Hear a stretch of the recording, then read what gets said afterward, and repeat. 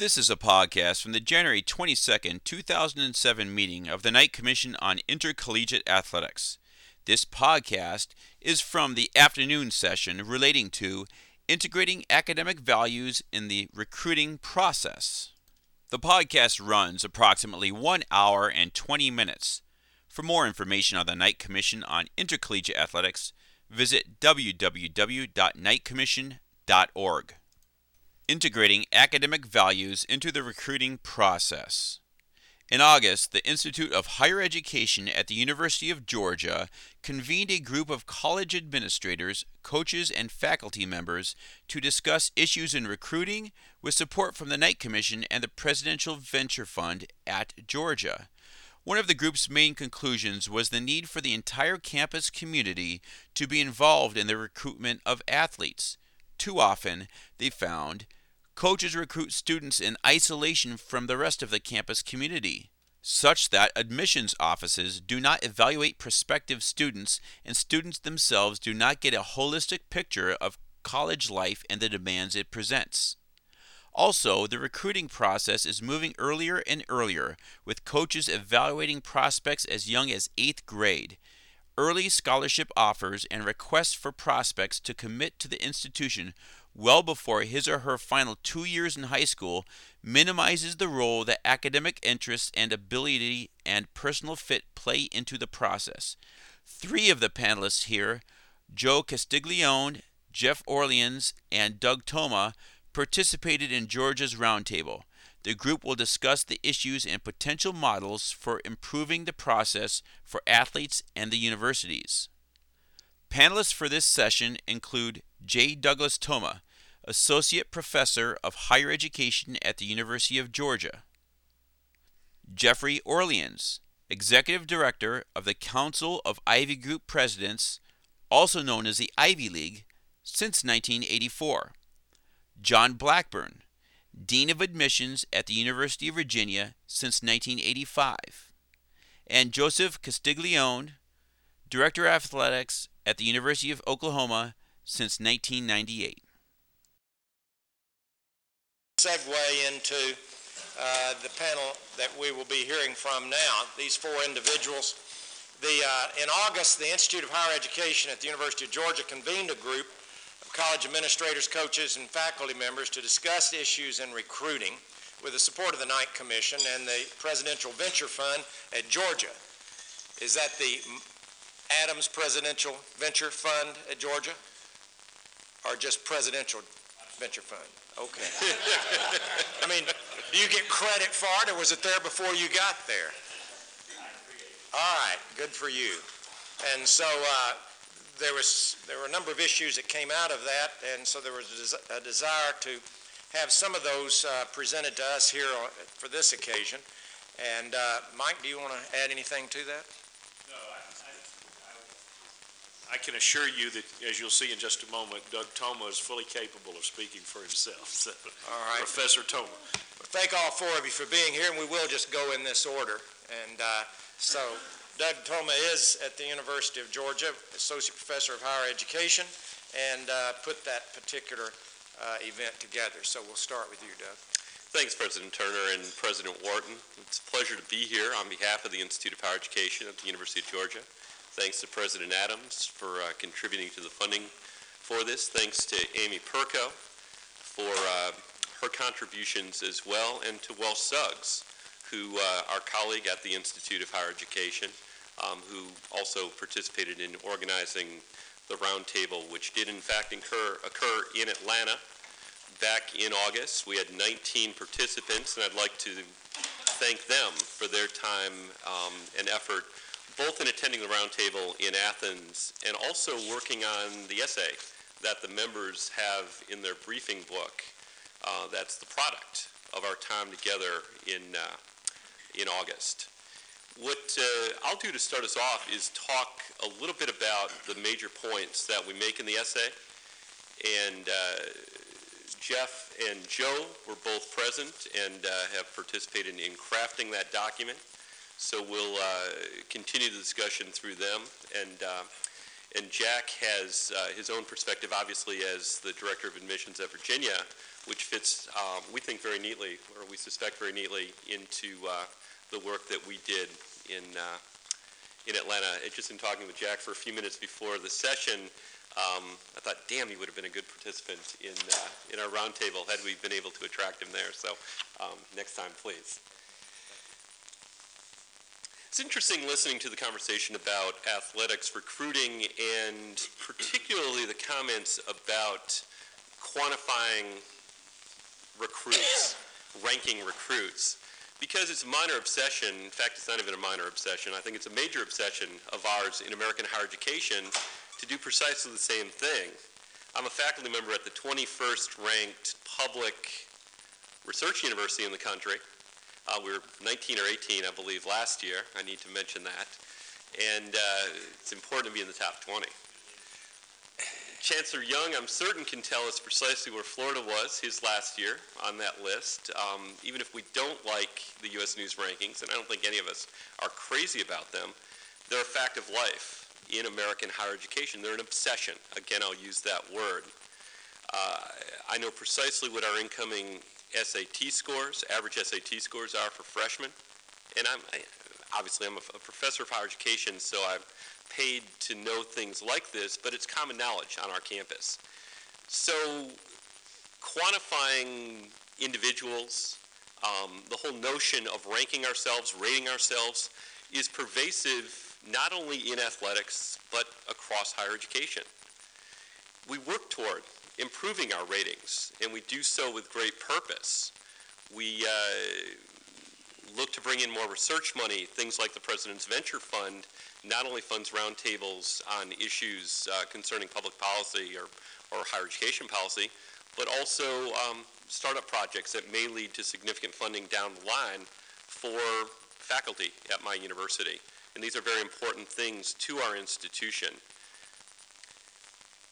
One of the points that we make, and really the central point in our essay, is that while universities and even some colleges and their athletics programs seem to exist in different worlds, the issues and the trends affecting both sides, both athletics and academe, are really quite similar. One of the areas where there is some divergence is in recruiting, that particularly in the sports where there's broad external interest, sports like football, men's basketball, at big institutions like Wake Forest or Michigan State or Florida or Georgia, you tend to see student athletes being recruited outside of the traditional admissions process. And Jeff will speak to this in more detail. The principle that we all agreed upon around the table, that some of the challenges in recruiting would be, could be addressed in an effective way through embedding recruiting more in the normal admissions process. In other words, if we treated recruited athletes like we do all students, we'd be much better off. And let me go into that in a little more detail. One of the great causes for concern is that recruited athletes have very little contact with the campus as a whole through the process. And that can lead to problems that this commission has heard about for over a decade, and we won't go through these. We talk about them in the essay. But that when there's no contact, essentially no contact with the regular admissions process until the very end of the recruiting process, if there's contact at all, that's a bad. You can see where you can see a place there where bad results would occur. And again, one of the things that we talked about is incorporating faculty voices, academic administrators' voices into the recruiting process early and often, essentially making it a discussion, a conversation, a negotiation among people in athletics as well as on the academic side makes great sense to us. Obviously, there's no one solution. We weren't about coming up with the solution, but a framework that values transparency across the institution in athletics admission made very good sense to us. And that transparency quite naturally leads to a situation where institutions make better choices. And Joe will talk about a specific example of this at the University of Oklahoma, where they've made great strides toward bringing athletics recruiting into the typical admissions process. Again, the idea here is that as you involve academics, both administrators and faculty, with the process, you get better outcomes. You get outcomes that are closer to what the values of the institution as a whole are. Again, we work from the premise, from the prospect that trends and challenges across higher education parallel and thus can inform as well as be informed by issues in intercollegiate athletics. That positive change cannot occur in athletics in isolation, that it's got to involve the entire university, and that finding mechanisms to connect the institution with athletics, the institution more broadly with athletics, are not only necessary, but not all that hard to achieve. Again, Joe will give a concrete example of this as we move through the panelists here. The notion is one, if you want to think about it in this way, of spreading risk. Right now, all the risk is on the athletic side in the recruiting of particularly athletes in the spectator sports, in the sports that draw broad external attention. How do you spread that risk across the institution? Again, it's by involving faculty and administrators in meaningful ways, in regular ways, in the process. Now, the challenge you have here, as much as anything, is that both sides are relatively dismissive of the other. People in athletics tend to view faculty in particular as not having a clue about the real worlds in which they operate, not understanding that there are commercial pressures, that it's a venture that's at least expected to break even or maybe make some money when we're talking about sports like football, and that faculty are content to put athletics over there and then complain a lot, that they don't take the time necessary to come to know the context that matter for coaches and for athletics administrators. At the same time, people in athletics tend to not really understand the context of the universities within which they work. They don't get they don't take the time to get to that's needed to internalize academic values, the norms that are so important in how we make decisions, how we set policy at universities.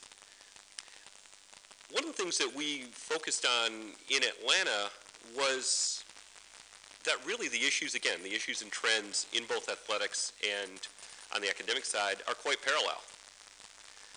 Again, the obsession with rankings, with prestige, you can see as easily on the athletic side as you can on the academic side. There are the same commercial pressures as costs escalate and resources become harder to find, both in academics, both on the academic side and the athletic side.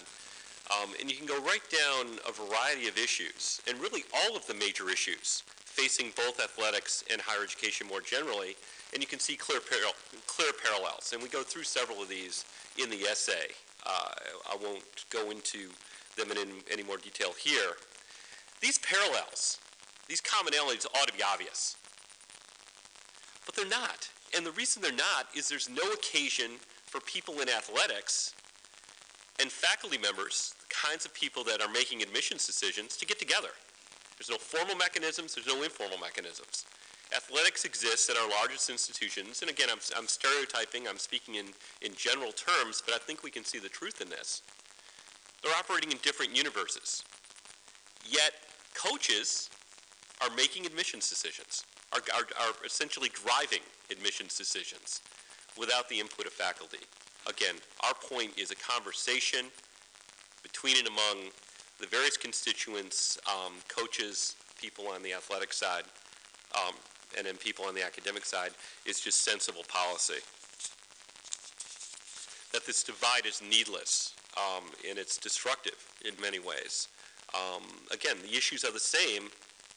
If people got together and talked, they would realize that to a great extent. Again, the principle that we focus on is transparency through involvement, spreading the risk by doing so, that when you involve the entire academic community, when you bring recruiting into the normal admissions process, academic values are introduced into this, and the risk is spread across the entire institution. Right now, we ask coaches, and coaches alone, for the most part, to make these judgments, and then they're holding the bag when something potentially goes wrong. They're rarely praised, I suppose, when things go right, but that's the situation most of us probably find ourselves in, no matter where we work in higher education. A better policy, it seemed to us, as we discussed these issues in Atlanta, was to involve everybody, spread the risk.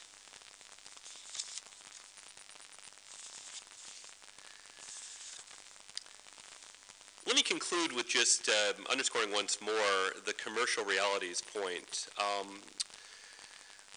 One of the things that's an especial challenge is that faculty in particular are either unaware, but I suspect more unwilling to confront that the universities within which they work, and I'm talking about research universities here, are increasingly entrepreneurial, or there's a need to be entrepreneurial within them.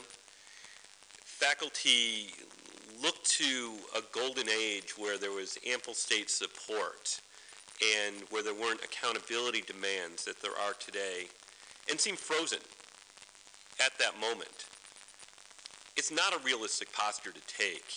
One of the things that being exposed to athletics may encourage in faculty, and we're talking about rank and file faculty at institutions, is a recognition that these commercial realities are part of their world. And anybody who works with athletics who's exposed to it, I think comes to that conclusion pretty quickly, seeing what's happening on the athletic side. At the same time, our people in athletics are able to insulate themselves in much the same way from the important things on the academic side. They can operate in their own universe, forcing people out of that comfort zone, out of being able to put the other side in a different place than where they are. Not thinking of themselves as being part of one institution is problematic. We find a simple solution here. Joe will talk about how that works at one institution in detail, but our basic point is, once more, that there are real-world factors at play in recruiting. Anything that can help faculty understand those is a good thing. We think conversations around admissions are a very good place to begin that, and we think that bringing academic values, norms, into athletics will occur at the same time. So I'll conclude there. I appreciate your attention, and thank you very much again for not only funding the roundtable, but for having us here to Washington today. Thanks. Next on the agenda is Jeffrey Orleans. He has been Executive Director of the Council of Ivy Group Presidents, that's the Ivy League, since 1984. Thank you, President Turner, and thank you all for inviting me. I wanted to start by trying to define the problem for just a minute. We heard a lot of comment this morning about issues regarding recruitment of athletes in the very visible money-making sports of football, especially 1A football, and men's basketball, especially in Division I. But those of us in the working group and those of us who were in a parallel NCAA working group that's also trying to deal with this issue have come to realize that the issues of separate athletic recruitment and admissions, and whether we are, as Coach Bunning said this morning, accountable in a good way to the students who are being recruited in these sports, these issues really extend across the whole breadth of NCAA and collegiate athletics. My conference has 33 championship sports. We have more sports and more athletes and more recruited athletes than any conference in the country. And we see the problems of early pressures on students to make commitments, of early pressures on coaches to secure commitments in every sport, pressures on students to start making up their minds in their sophomore or junior year, pressure on coaches to have commitments from students in their sophomore or junior year, pressure on admissions offices to give some indication of whether someone will be admitted in that student's sophomore or junior year in high school. And just none of this seems very healthy.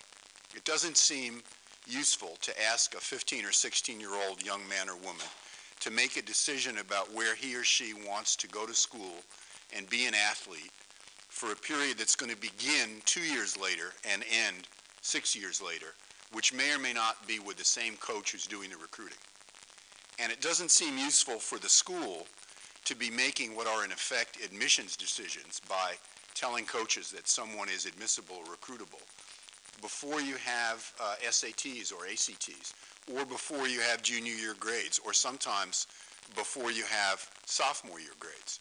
So both in the group that Doug has so ably chaired and in the NCAA working group, we've been talking about ways to bring these pressures to a much more manageable level. And we've come, I think, to the same answer. And I'd like to try and answer the question that some commissioners asked this morning of the panelists. What can this commission do? What specifically can you do? And I think our answer would be, from both the NCAA and the working group perspective, to use your bully pulpit, as someone said at lunch today, in a very clear way to send a message to presidents and faculties and deans of admission about what we can as educators do differently. And I think all of us might have different ideas of what that message would be, but my message, I think, would have the following parts. One is to say that the issue of athletic recruitment and admissions is not an athletic issue, it's an admission issue. Once these young people come to campus, they are students before they're athletes. And many of them will be students after they're athletes. And virtually all of them will use the training they receive as students in their careers in a more direct way than they will use the training and skills they develop as athletes. And so it's not proper, I don't think, for institutions to let recruitment and admission decisions about athletes be made only by coaches and athletic administrators. And it's necessary instead to ask admission deans and faculty members to retake responsibility for those decisions and to recreate the structures in which those decisions are made in admissions offices rather than solely in athletic offices.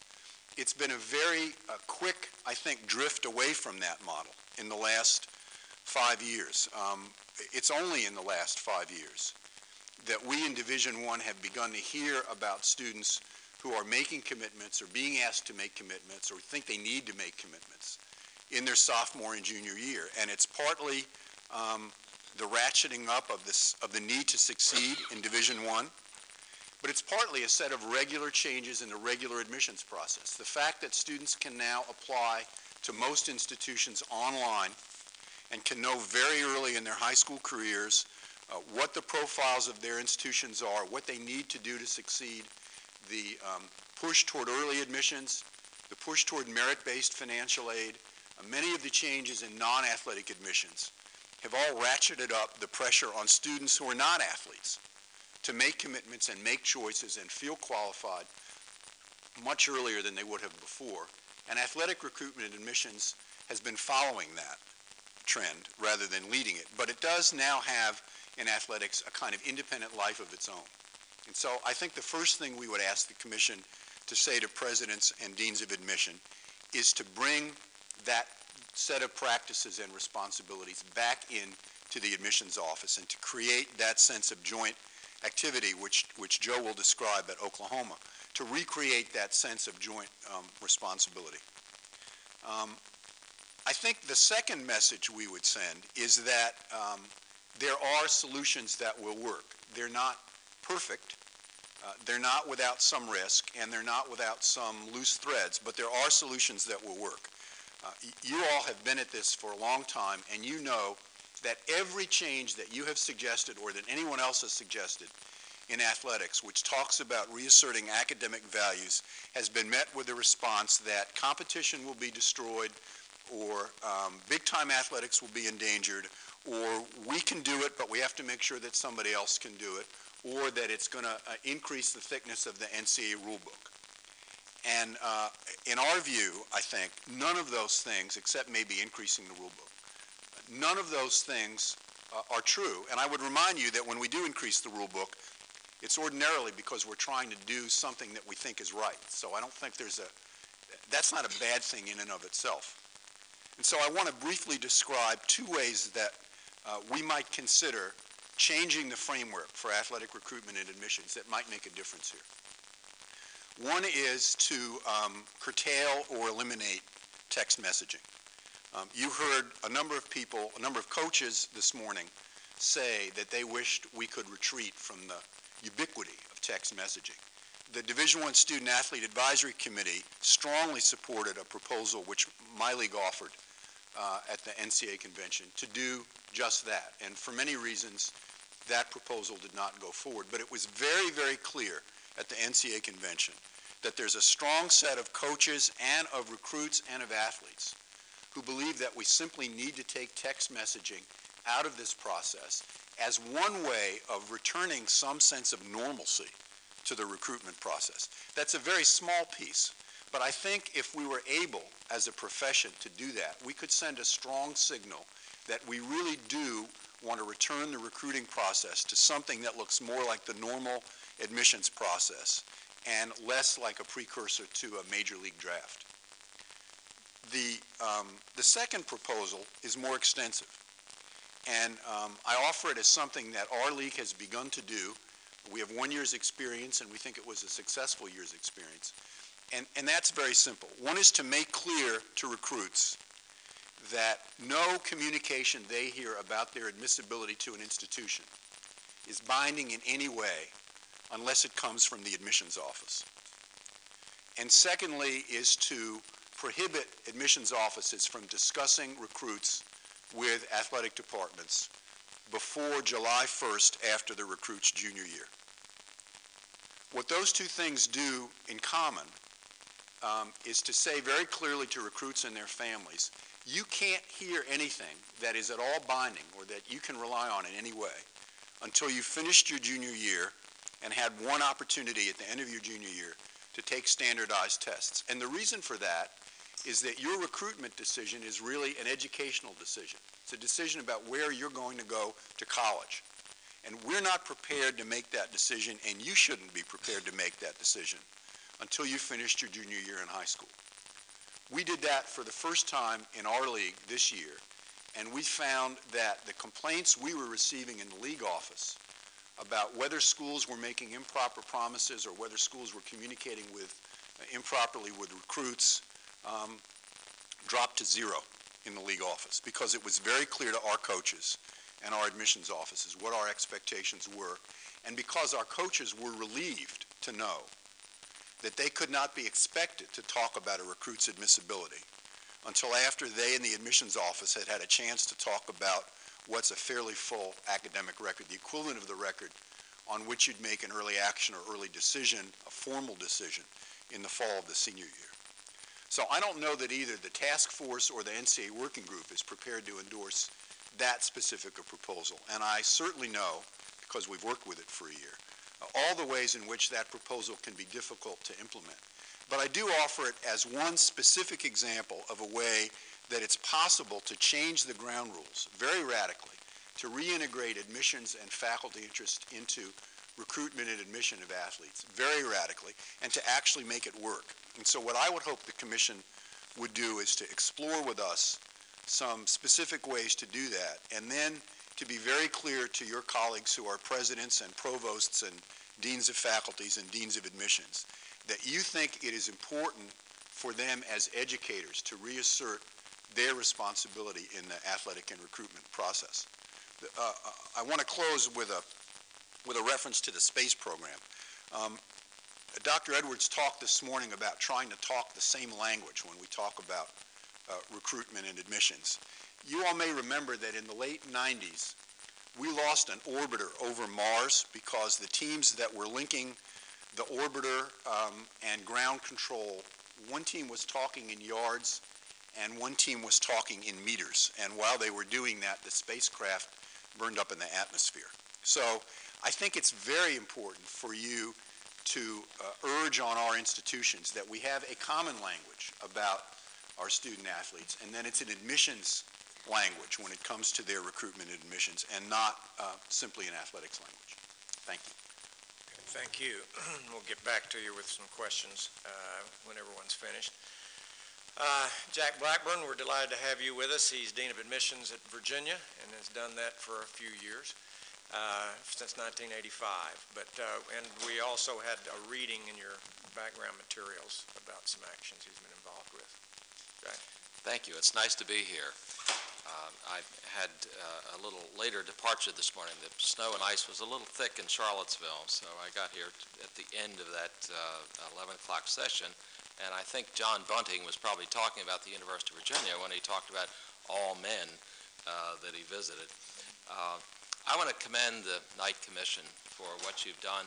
I've been in college admission a long time, and it seems to me that what you've recommended to the NCAA has made a huge difference.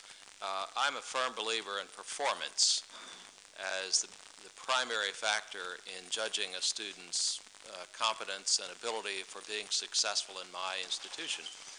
And back in the early days of this initial eligibility that NCAA had, I remember a student we had who applied, Southside Virginia, a small town. He had taken, I can remember the transcript, English, math analysis, physics, fourth year of language, and government. That's the kind of program we look for. They were not at the honors level, but he was making B's and A's, top fifth of his class. It was when there was a limit on the minimum SAT score, and he was deemed ineligible. Well, I admitted him anyhow. I thought he was someone we would have admitted had he not been a recruited athlete. Came in, and during that first year, he made a 3.2 after 2 semesters. Our athletic director petitioned the NCAA, and they gave him an additional year of eligibility. He went on and finished with about a 3.5 and played only 3 years, finished and left after he finished his bachelor's degree. That's my approach to college admission. That's my approach to recruiting, looking at recruited athletes. And I think if I could leave anything with this group at all, it would be to require or recommend more course units in academic subjects. I am absolutely convinced that if students took tougher classes, no matter what their SATs are, and even if it causes their GPA to be somewhat lower, a tough program as preparation for a university study is essential.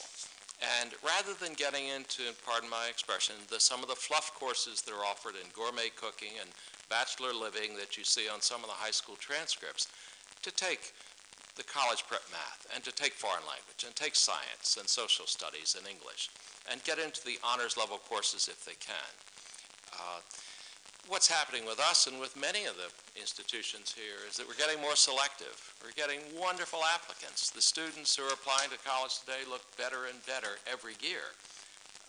There's nothing dramatic taking place. It's not one of these curves that goes straight up, but the quality in many colleges and universities is increasing. It's sort of inching upward. And the recruited athletes, in many respects, have not changed, particularly in the revenue sports. They're at about the same academic level they were about 20 years ago in doing this. And my concern is that somehow if the NCAA said to be eligible as a first-year student, you have to have these courses. And the sliding scale is fine with me, but I think the overall emphasis on performance and taking tough courses. The typical student I see is in a minimum of 5 solid courses per year in grades 9 through 12. And of course, they're starting with Algebra 1 in 7th grade or 8th grade, and then a foreign language, they're starting then and carrying through. So by the time they're in the senior year, they're in the AP or increasingly the IB courses. It's not a mystery to me. It seems to me if students prepare themselves by getting into those classes, and if they knew they had to take them, if they knew it's a requirement, and if the coaches knew that it's a requirement, they would do it. They hope for the career of the NBA and the NFL, and I think if they see this as one of the requirements to get there, I think they would do it. Doug, I think your comment about involving people, the students, the recruited athletes in the life of the institution, I think it speaks to the leadership, particularly in the athletic department, not just in the admissions office or the dean of the faculty, but I think if there's an athletic director who makes it very clear that the coaches will be involved and will go to honors award ceremonies and things of that sort, that's the kind of thing that it takes. I think leadership is essential in the athletic department to make that work. I know we do admission quite differently from one institution to another. About 12 years ago, I wrote a monograph on the admission practices and the selection process at about 12 institutions, and I was fascinated to see how one institution does it one way, how another does it another. The same is true with the admission of athletes. In my university, I think of shaping a class.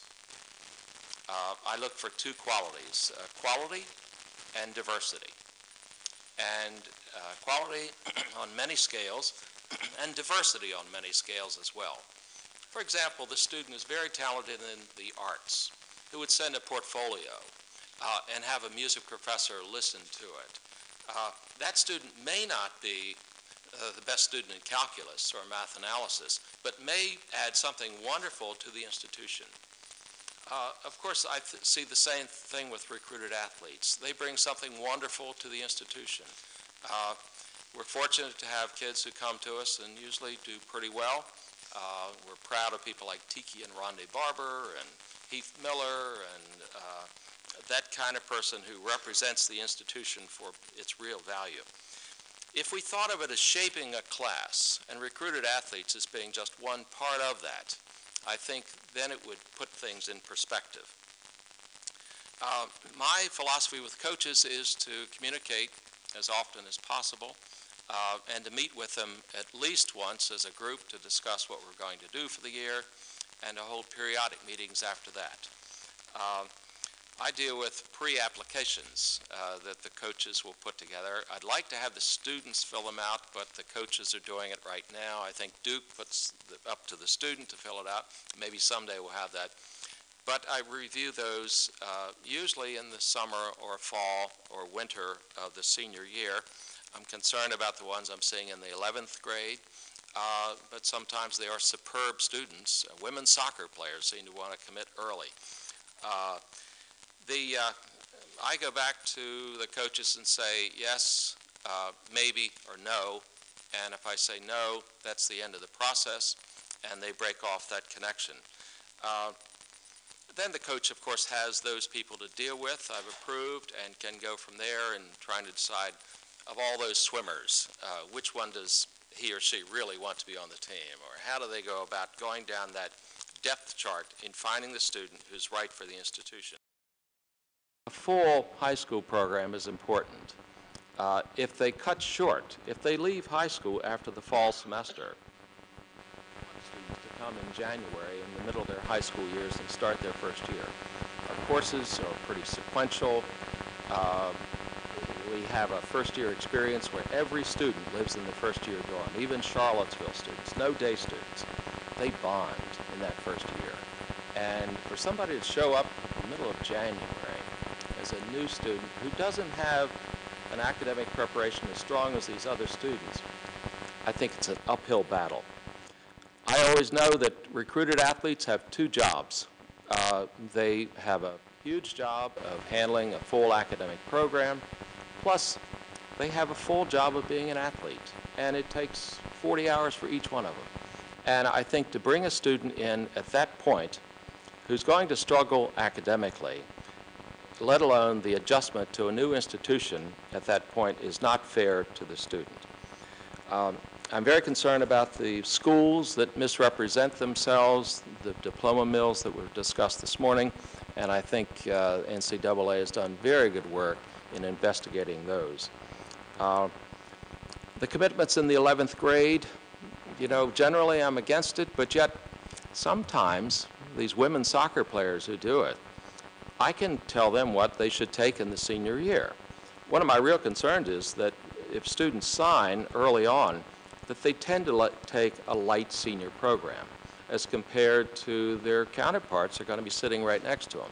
But if the students do commit in the summer before the senior year, somehow gives us a little more leverage in trying to get them to take a program that's reasonable and preparing them for a program. One little concern we have, probably not critical, but we have a lot of students, particularly in football and basketball, who will spend 5 years, and in that last year they'll be in a graduate program in our School of Education. They usually don't finish the year. They usually go through the middle of the year, through the season, and then withdraw from the institution. I would say in closing that I'd urge you to continue your good work. I think it's critically important, and we were talking at lunch about other organizational relationships like this. It's a powerful one, and the Knight Commission has an amazing reputation in the impact it can have on college athletics. So thank you for what you're doing. Next on the agenda is Joseph Castiglione. He has been Director of Athletics at the University of Oklahoma since 1998. Well, thank you, President Turner, and all that have been involved in inviting me to come join this panel. I'm very honored to be here and to share some of the experiences and initiatives that we've put in place at the University of Oklahoma. I also appreciate being back in the Washington, D.C. area, as you mentioned. Not only did I get my degree from the University of Maryland, but I had a chance to work at Georgetown University. So I've had the experience of working both in public higher education as well as private. And I think it's served me well and helped me serve those I'm responsible for on a daily basis. Over the last 4 years, the University of Oklahoma has been involved in evaluating all of its efforts, programs, policies, procedures, strategies, philosophy related to admission. And it's not just admission of student athletes, but admission of all students. And part of that time, of course, we've been in the midst of implementing a variety of different changes related to the support of the academic reform movement throughout our enterprise. In short, we had to try to find a way to become more successful at evaluating those student athletes coming into our campus, as well as putting them in the best position to be successful for 4 or 5 years they are with us. And we also wanted to reflect the presidential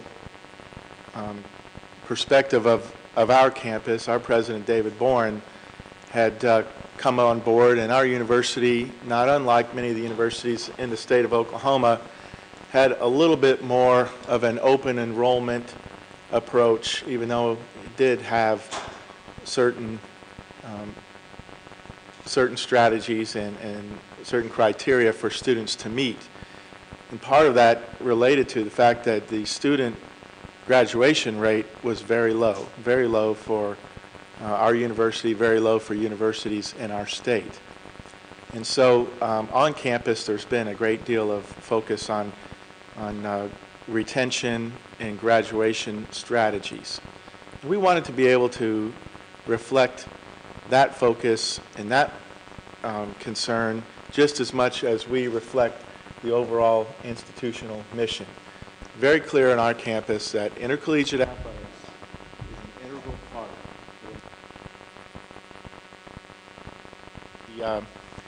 of more than what we are, but we try to serve the role we are given. It's for those of you who have, and I know there are some in this room, have had experience at the University of Oklahoma, people understand it's about more than sports. While sports might be a vehicle, in our state, the success of our intercollegiate athletic program does relate to the psyche of many, many people. It's part of our history. It's not something to run from. It's not something to make fun of. It just is true, and why not embrace it, but embrace it with the right values and the right philosophy to be as successful as we can in all of our endeavors.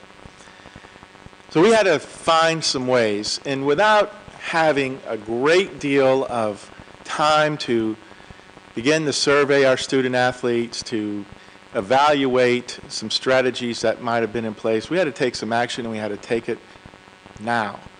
And we broke it down into several different areas, but all geared toward identifying the important traits of students and student athletes that would be successful at our campus, and then strategies that we could put in place that gave us the best chance to retain them while they were on campus. The first program we put in place involved background checks. And candidly, you know, we might want to do more checking of one's background than we're able to do, but this really focused on criminal background checks. Now, of course, very few students that we consider have any criminal background whatsoever, but it was important for us to know what we were getting. We know with the limitation of roles of coaches in high schools, in the home, involved in meeting students, you know, very few times will people be as forthcoming about someone's background.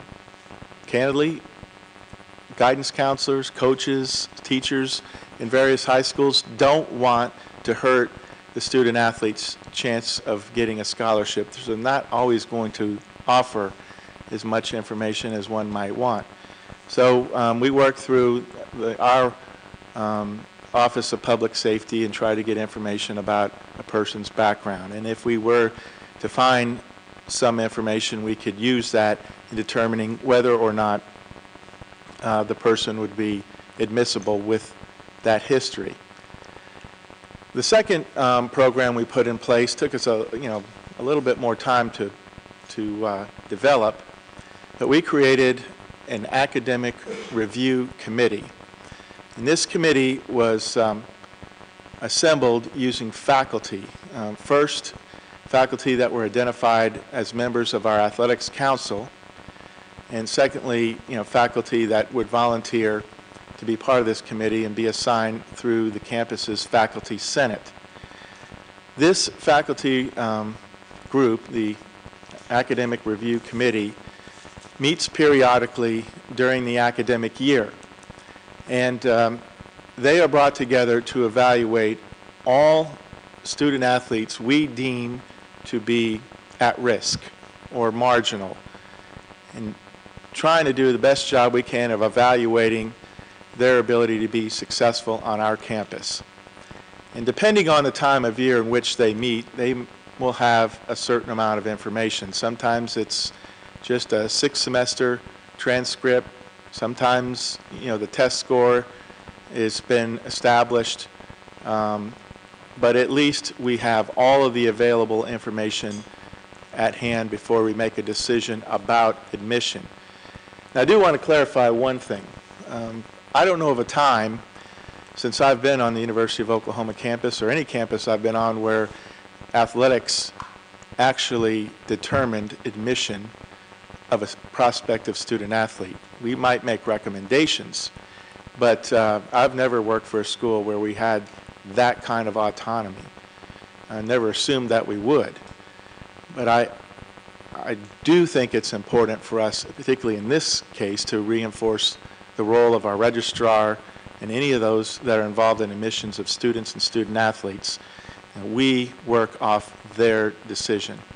But to prepare them better, we thought this academic review committee would really help. And it does several things.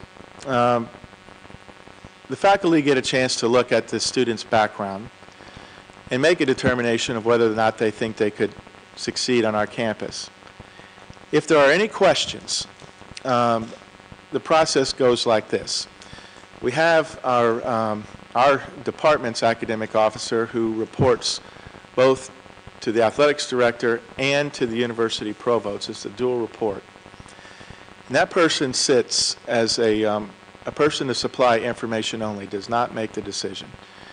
But that person is there to provide whatever background the committee wants. at least to the extent that person can. If the background is more questionable, the committee brings the coach to meet with them and meet in front of them to discuss the student that's been recommended and the reasons why the coach believes the student will succeed at the campus. And furthermore, they also want to know what the coach is going to do, as well as the department, to try to ensure this student athlete has the best chance to succeed. So that does several things. One, it brings a lot of transparency to the process, which is very important. Number two, it brings people together that understand the means to identify a person's background. Three, it engages more than one or two, three people in the process of taking ownership in the student or the prospective student athlete's career. So they know from day one that that student athlete's record will be assessed and monitored as they go forward. And it's worked very, very well. So we did those two things. Then we try to develop additional strategies for transition. We first looked at what the campus involves and offers. And in our case, the university has a program that is geared toward first-year experience. And having spent some considerable amount of time with the College of Undergraduate Studies, who oversees this particular role for the campus, I think it's one of the more understated values the campus offers. Yet, if we were to try to describe this to the general public, they would get caught up into the fact that this is intended to be remedial in nature and, really, I think, and unfairly clarify or classify this as, something that is demeaning. I can tell you, without reservation, it is not. It is a tough, tough course. And I've personally gone through the student-teacher orientation to see for myself, and it's rigorous. In fact, we have as many, on our campus now, we have as many students that are valedictorians and graduating at the top of their class, very high SAT or ACT scores, taking this course now as some of those students who have been advised to take it because of some area in their background that needed to be addressed. It's a good program. Unfortunately, it's not recognized as part of any kind of countable hours for student athletes, but nevertheless, at least toward the degree or degree preparation, but nevertheless, we make it important and try to put as many of our student athletes in there as possible. Second thing is that we put an attendance policy in place. Now, we weren't the first university to put an attendance policy in place, but we did check with the 3 or 4 we knew of that had attendance policies and try to craft one of our own. We all know that students miss some amount of class, and in certain sports may miss more than other sports. But we were very, very concerned with the number of missed classes that were not excused, not part of team travel, or not part of a reason why students should be absent. And it was a significant investment for us to put this policy in place, not just write it, but to create the funds necessary to have people out checking classes every day. We checked 50,000 classes last year. That's a lot, and take a lot of personnel, but it has made a big difference. I don't have the percentages, but we have reduced the missed classes by a dramatic number. There's still some, of course, but it's not anywhere near what it was. And also, we make people show up on time because they're marked absent if they're not in class after 15 minutes, which seems to be a bit lenient, but we understand that we're working toward being there on time when class starts. So maybe in another year or two, it'll be, if you're not in class in 5 minutes, you'll be marked absent. And finally, we've developed a institutional degree fulfillment strategy. I don't have evidence of how it is working as of yet because we just implemented it this past fall with all incoming students. And while we understand the NCAA has its own satisfactory progress requirements, we have put together some more rigid standards for our student athletes, at least starting with all of those new students in the 06-07 academic year.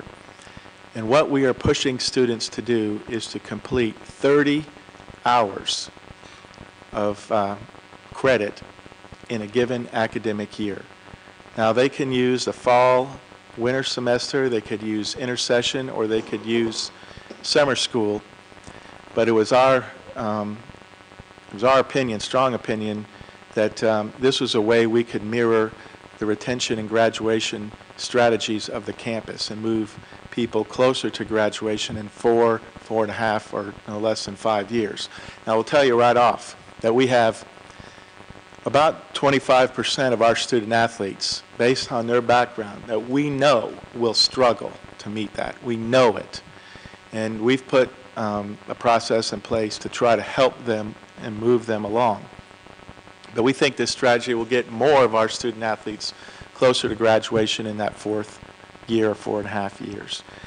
Those kinds of things are helping us because they're tangible, they can be monitored, and we can hold people accountable. But it's not geared to just having some policy in place and make people feel like they are always punitive measures. This is a strategy to bring more and more people into the process, to take more ownership into the student-athlete success, and be helpful for all those involved that are trying to move them to graduation. I'd like to close with a couple of concerns, and we may get into this in the question period, but I think we have some additional problems on the horizon. I know in 07 and 08 we are taking the core course requirement up to 16. While that might be supported in a lot of different ways, I do appreciate what Jack mentioned in the type of courses that are taken. But where the rubber meets the road, I think we have more risk for prospective student athletes to find a way to get their core courses completed and to make sure that the grades in those core courses are high enough on the sliding scale to offset the low standardized test scores.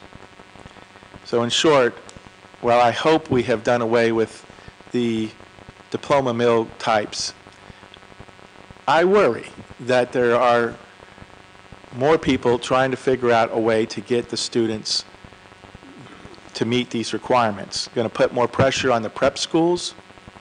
Obviously, we've seen a little bit less pressure on junior colleges because these students are trying to get eligible and be on campus, at least theoretically, for 4 years. I would agree with what Jack said about the substance of courses. It's been my observation several years ago when the core course requirements were put in place, mathematic requirements were reduced. And my experience in working with several of our colleagues on campus, math is one of the great predictors of ultimate success on a campus, not for just student athletes, but for all students. And we took one of those requirements out of the mix. One time we had 2 core courses for math, if I'm correct, and one of, I think it's been reduced to 1. We did some evaluation on our campus, invited some faculty to take part in an assessment. And not surprisingly, the results would mirror what you all know.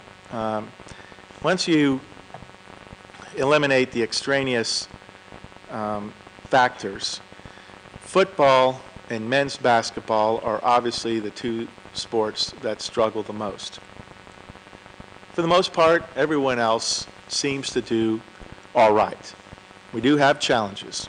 Baseball has become essentially a 2-year sport for those student athletes who are very, very good in that sport.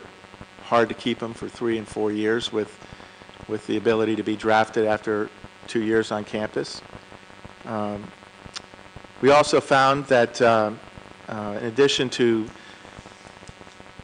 traditional data supporting predictability of success in college, that the student athletes on our campus that get off to a better start in their first year do well in the years to follow. Now that may seem simplistic, but it does focus some attention on the importance of studying what strategy works for each student athlete when they come on our campus, and trying to get them in courses where they can get confidence and to feel successful, but also be held to a certain standard and be held accountable for completing certain work. The other thing I wanted to say about our assessment, that it's important for us to recognize that not all student athletes are obviously the same, and that student athletes must have some type of strategy to go along with their advising and planning, some type of intervention strategy. As was mentioned in one of the other sessions, we cannot ignore this. We're finding more and more students coming to our campus with high GPAs, meeting the initial eligibility standards or admission standards, but have low test scores, and then they get on campus and they're testing at 5th grade, 6th grade reading levels. And these are not student athletes just unique to the University of Oklahoma. These are student athletes that are being recruited by every university in the United States. These are not a select, unique group. And it goes back to what I said earlier about the need to study what is going on prior to the time the student athlete gets to the campus. If we have a true conviction to seeing that they have a great deal of success while they're on our campus and matriculate and graduate. With that, I'll stop there, and again, thank you for inviting me. I don't take this invitation lightly. I do realize that from time to time, directors of athletics participate in a variety of activities sponsored by the commission, but I know my colleagues who care deeply about our enterprise would gladly welcome any opportunity to serve you, to be available to you, and to help more people understand what we're facing and help devise the solutions to move the enterprise forward in a successful manner. So thank you for letting me be here. Thank you, Joe, and thank all 4 of you for your comments. And now we have about 15 minutes for questions here. Jack, this is your first time with us, and appreciate very much your being here. Would you like to start this off with a question? You didn't have your hands up. I'm putting you on the spot, but I don't want you to get out of here without saying something. Thank you very much. There's a real wide range of institutions represented on the panel this afternoon. And Jeff, from the Ivy Group to UVA to Oklahoma. And there were really differences in the kinds of suggestions that were present in our conversation today. As you think about the role that, for example, the Knight Commission and the NCAA play in representing such a wide variety of institutions, do you have some thoughts across the board regarding how we come to terms with this, the incredible diversity of institutions that comprise our organization? If I could start. Go ahead. What I heard, and maybe I heard what I wanted to hear, was, I think, a great deal of similarity in what the three of us said. And I think Joe and Doug and I heard a great deal of similarity in our group at Georgia in August, which was a very diverse group in terms of institutional backgrounds, about asserting integrated institutional control over athletic recruitment and admissions that involves faculty and admissions and athletics together with a clear institutional standard, whatever the institution is. And I think I also heard everyone agreeing that those decisions ought to be admissions decisions. And I think I also heard, although I know Jack had some caution, I don't think anyone, certainly none of the coaches I've talked to outside my league, I don't think anyone really likes the idea of getting, either asking for or getting or offering commitments to students before their junior years are done. And I think if I'm right, that we do have those things in common across all of the NCAA and across all Division I, then agreeing on that and having this commission, if it finds that that's true, endorse those principles and then say every institution needs to make up its own mind, but there are some bedrock academic commonalities that we have. I think that would be an important thing, if I'm right about that. Good. Jay? Could I make a comment too? I think we have to take the position that every child can learn, and that we shouldn't ever be in a position of saying this student can't do math, or this student can't learn science, or this person can't learn to write standard written English. So I come from that position that we need to, because of the importance of the NCAA requirements, I think there's probably no stronger organization or set of standards in this country for trying to get students to take tougher courses. We've all seen intervention programs at various institutes. You have a great one at Georgia I've seen where students are involved on these Saturday academies, or there are students volunteering time every week in the schools from the local colleges. My sense is we need to raise the bar and affect the students who are coming into play on our teams. Joe, I thought one of the comments that you made ties in with that, but also some of the things from the first column that our first committee that Harry Edwards and others mentioned, and that is you were talking about developing individual strategies for students to make sure that that their individual academic shortcomings are met, and that there is more than probably, if you put all these both panels together, more than just an academic intervention, but it's also almost a cultural, sociological intervention that teaches, our high school coach was talking about his wife teaching his students various cultural things. That's a far example, but the idea being that it takes more than academic acculturation from the backgrounds that many of these young people are coming from to make them successful individually and on our campuses. And are you, particularly those of you that have major programs, are you doing those kinds of things in terms of not only individual academic strategies, but also acculturation strategies for students? I asked Joe, I'm asking you that particularly.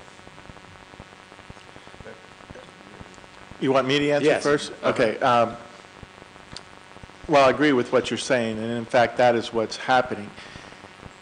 We, as a group, I'm talking intercollegiate departments, have put more and more resources behind our student life areas, in particular advising. It's not just a sort of assembly line approach, come in, let me see what you're interested in taking and get you a set of classes and go forward. We try to look, into a student athlete's background to the extent we can and try to put together that strategy for him or her to find a way to build confidence in their first or second semester with us. The other thing that we found in the assessment, and while it is not necessarily conclusive, we found that student athletes who tend to declare a major earlier than those that don't seem to have a little bit more success because they have targeted something. That's not to say that they couldn't change their mind later on, but at least they have got themselves in a mindset and a target. And even those that are challenged seem to do better with some type of a major which they can work towards. Okay. Anybody have a comment, Jack?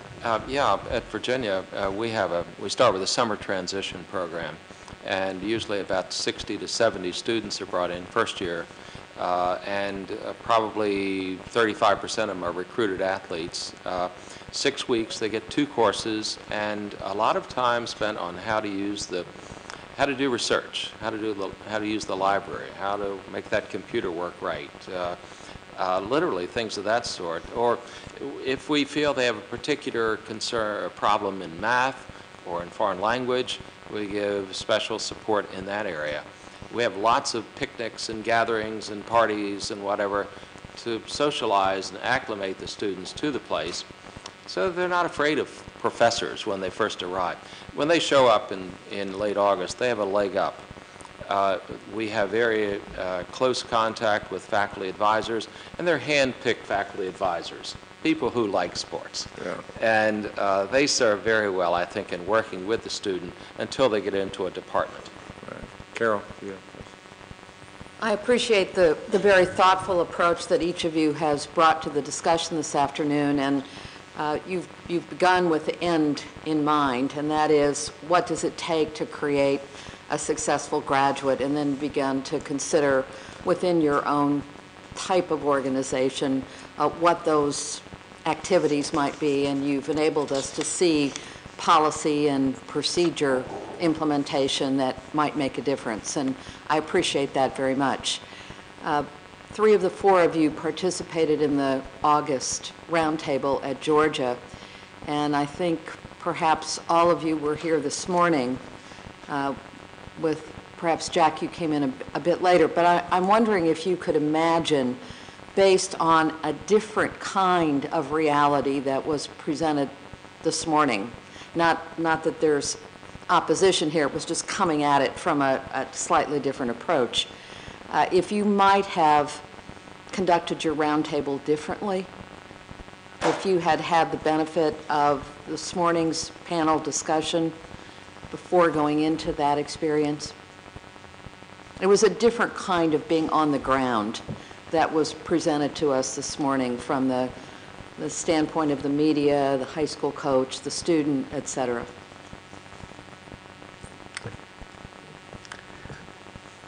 President Herbert, I'm not sure we would have. I think we sought diversity of perspectives, of institutional types to be certain, of roles within institutions in putting together the group. I would have loved to have had a few more people around the table, as I think we all would have, and I think there are always other perspectives to bring in. I think you're right. It would have been really interesting, for instance, to have Bobby from Rivals.com at a discussion of recruiting, and Walsh and I didn't think of that, or if we did think of it, we didn't act on it. Also having student athletes there would have been quite interesting. It's really the strength of the model of doing these roundtable discussions to try to produce something that's tangible at the end, to get people that have wildly different experiences sometimes and perspectives based on those, and sit in very different types of institutions to come to some sort of consensus around broad concepts and even specific programs that can address some of the challenges that are out there. Okay. Any other questions, Anita? Just previous a panel, do you have folks who can reach out to the kids whose backgrounds may be, let's say, vastly different from many of you on the podium before us? Or if I need to be more specific, I can be. Among your faculty and so forth, who reaches out to the kids from the urban area as well as from the hardcore, poor rural area and help bring them in? Because these are kids who can't make good scores on SATs because SAT experiences have to do with middle class. And if you don't have those experiences, you can't answer those questions and you can't do well. It's an issue also across our universities when you think about who ends up as university faculty, who ends up as academic administrators. These are often people who are not from the backgrounds you described. So it's a challenge that we face across our industry. I guess my other question, the other way to put it is, how's that working out? I guess is the question. I think our attention to that issue has been reflected in the advisors we hire. Now, I don't want to lead you to believe that we perfected this yet, but we're moving in that direction, that the advisors have some experience from which they can reflect upon. Sometimes they're former student athletes. Others, have gone to our campus, matriculated and been successful, or been somewhere else. We've also begin to look into a mentorship program. So we all have these life skills programs in place, and theoretically they're supposed to provide this large umbrella, all these resources for student athletes, and they do a great job. But the one area we think we can improve is in the area of mentorship, and having somebody that is focused solely on that and following our student athletes all the way through, and then once they graduate, helping position them for some success in their chosen livelihood. And last, we also took a look at the psychological issues that our student athletes are facing, many of which are silent, in terms of people's awareness. And we hired a counseling psychologist that works directly for the athletic department. And just so happened, this person, she was a former student athlete herself, and has that kind of background, and she has been involved in a myriad of different situations, interviews, planning meetings, and so on and so forth. So she's brought a great deal of insight. So we're working toward it. Not perfect yet, but it's getting better. Excuse me, Jack. Just a quick response. In addition to a support group in our athletic department, what we want to do is draw the students into support programs within the within the whole university. For example, the Office of African American Affairs, the Special Office for Hispanic Students, the Asian American Student Support Group, things of that sort is where I think the students probably do better in making that adjustment to the institution. Okay, Brown? Thanks to all of you for coming. You may know the NBA changed its minimum age requirement a few years ago to in effect now require high school basketball players to not to be able to come into the NBA right out of high school. They in effect have to wait a year. So I guess it remains to be seen how that will play out, whether these players go on to college, whether they go to Europe, sit out, whatever it may be. I guess my question's sort of out of curiosity. How does that factor into an admissions decision? Maybe this is for you, Jack, and perhaps you, Joe. If you sort of know that a Greg Oden, for example, is likely to only come to your school for 1 year, or a baseball player is only likely to come for 2 years, is your mindset, gee, well, that could be 2 very impactful years for that player or for the university because of what they may give us in terms of notoriety and so forth, or are they taking a spot away from somebody who might be more deserving in terms of, someone who would be staying a full 4 years and who would be giving back to the university potentially in other ways? I'm just kind of curious to hear your views on how that cuts. I'll go fast on this. We take our chances. If we want the student, we'll go for it and try to persuade the student to stay with us. I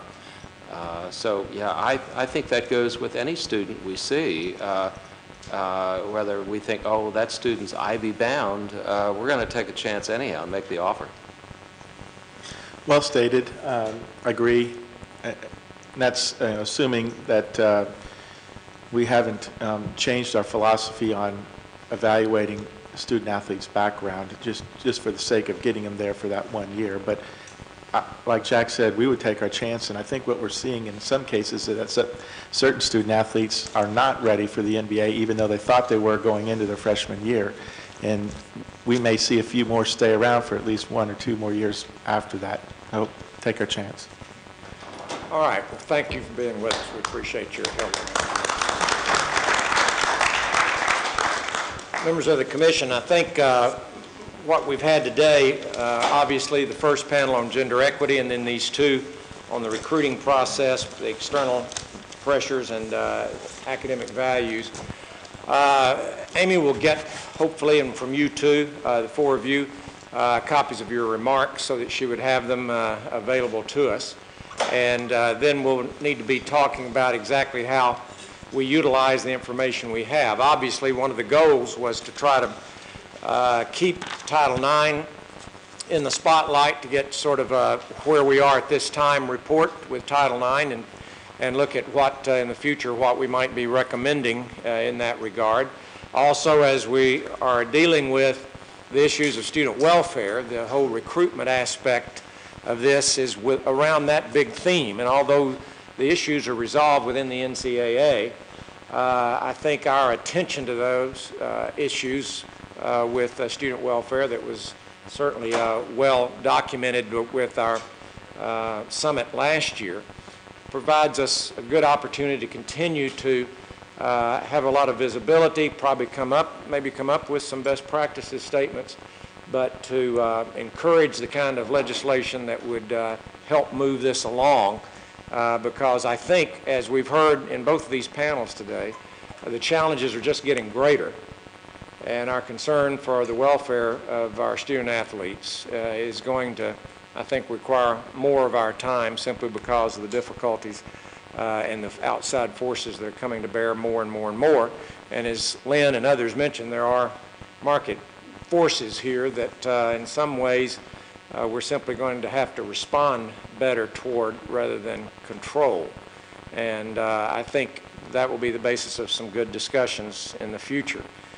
We have our May meeting coming up, and in that meeting we'll be looking at some things that are very important on the docket that's coming up within the NCAA, both with fiscal responsibility, some of those items that are coming forward, the first important APR cutoffs in May, and the extent to which that may end up creating a great deal of noise and give us opportunity that we may need to reinforce the importance of holding on the academic reform issues, no matter what the criticisms may be. And a couple of other topics that Amy will be developing with us over time. But be thinking about the implications of what we've heard today and how we might best put those together in terms of our future actions. And certainly, Jeffrey, you and Doug and others mentioned some best practices kinds of things that would be helpful for admission standards in terms of how we would proceed just to uphold the academic integrity of our institutions. And we tend to try to go on principles and not to get into the weeds on how it's going to be implemented. So those kinds of ideas that can be helpful to be affirmed by the Knight Commission, we're always interested in looking at them as they tie into our 1+3 basic format. Mr. Chairman, you have anything you want to say? Alberto? Not at all? Well, that's it?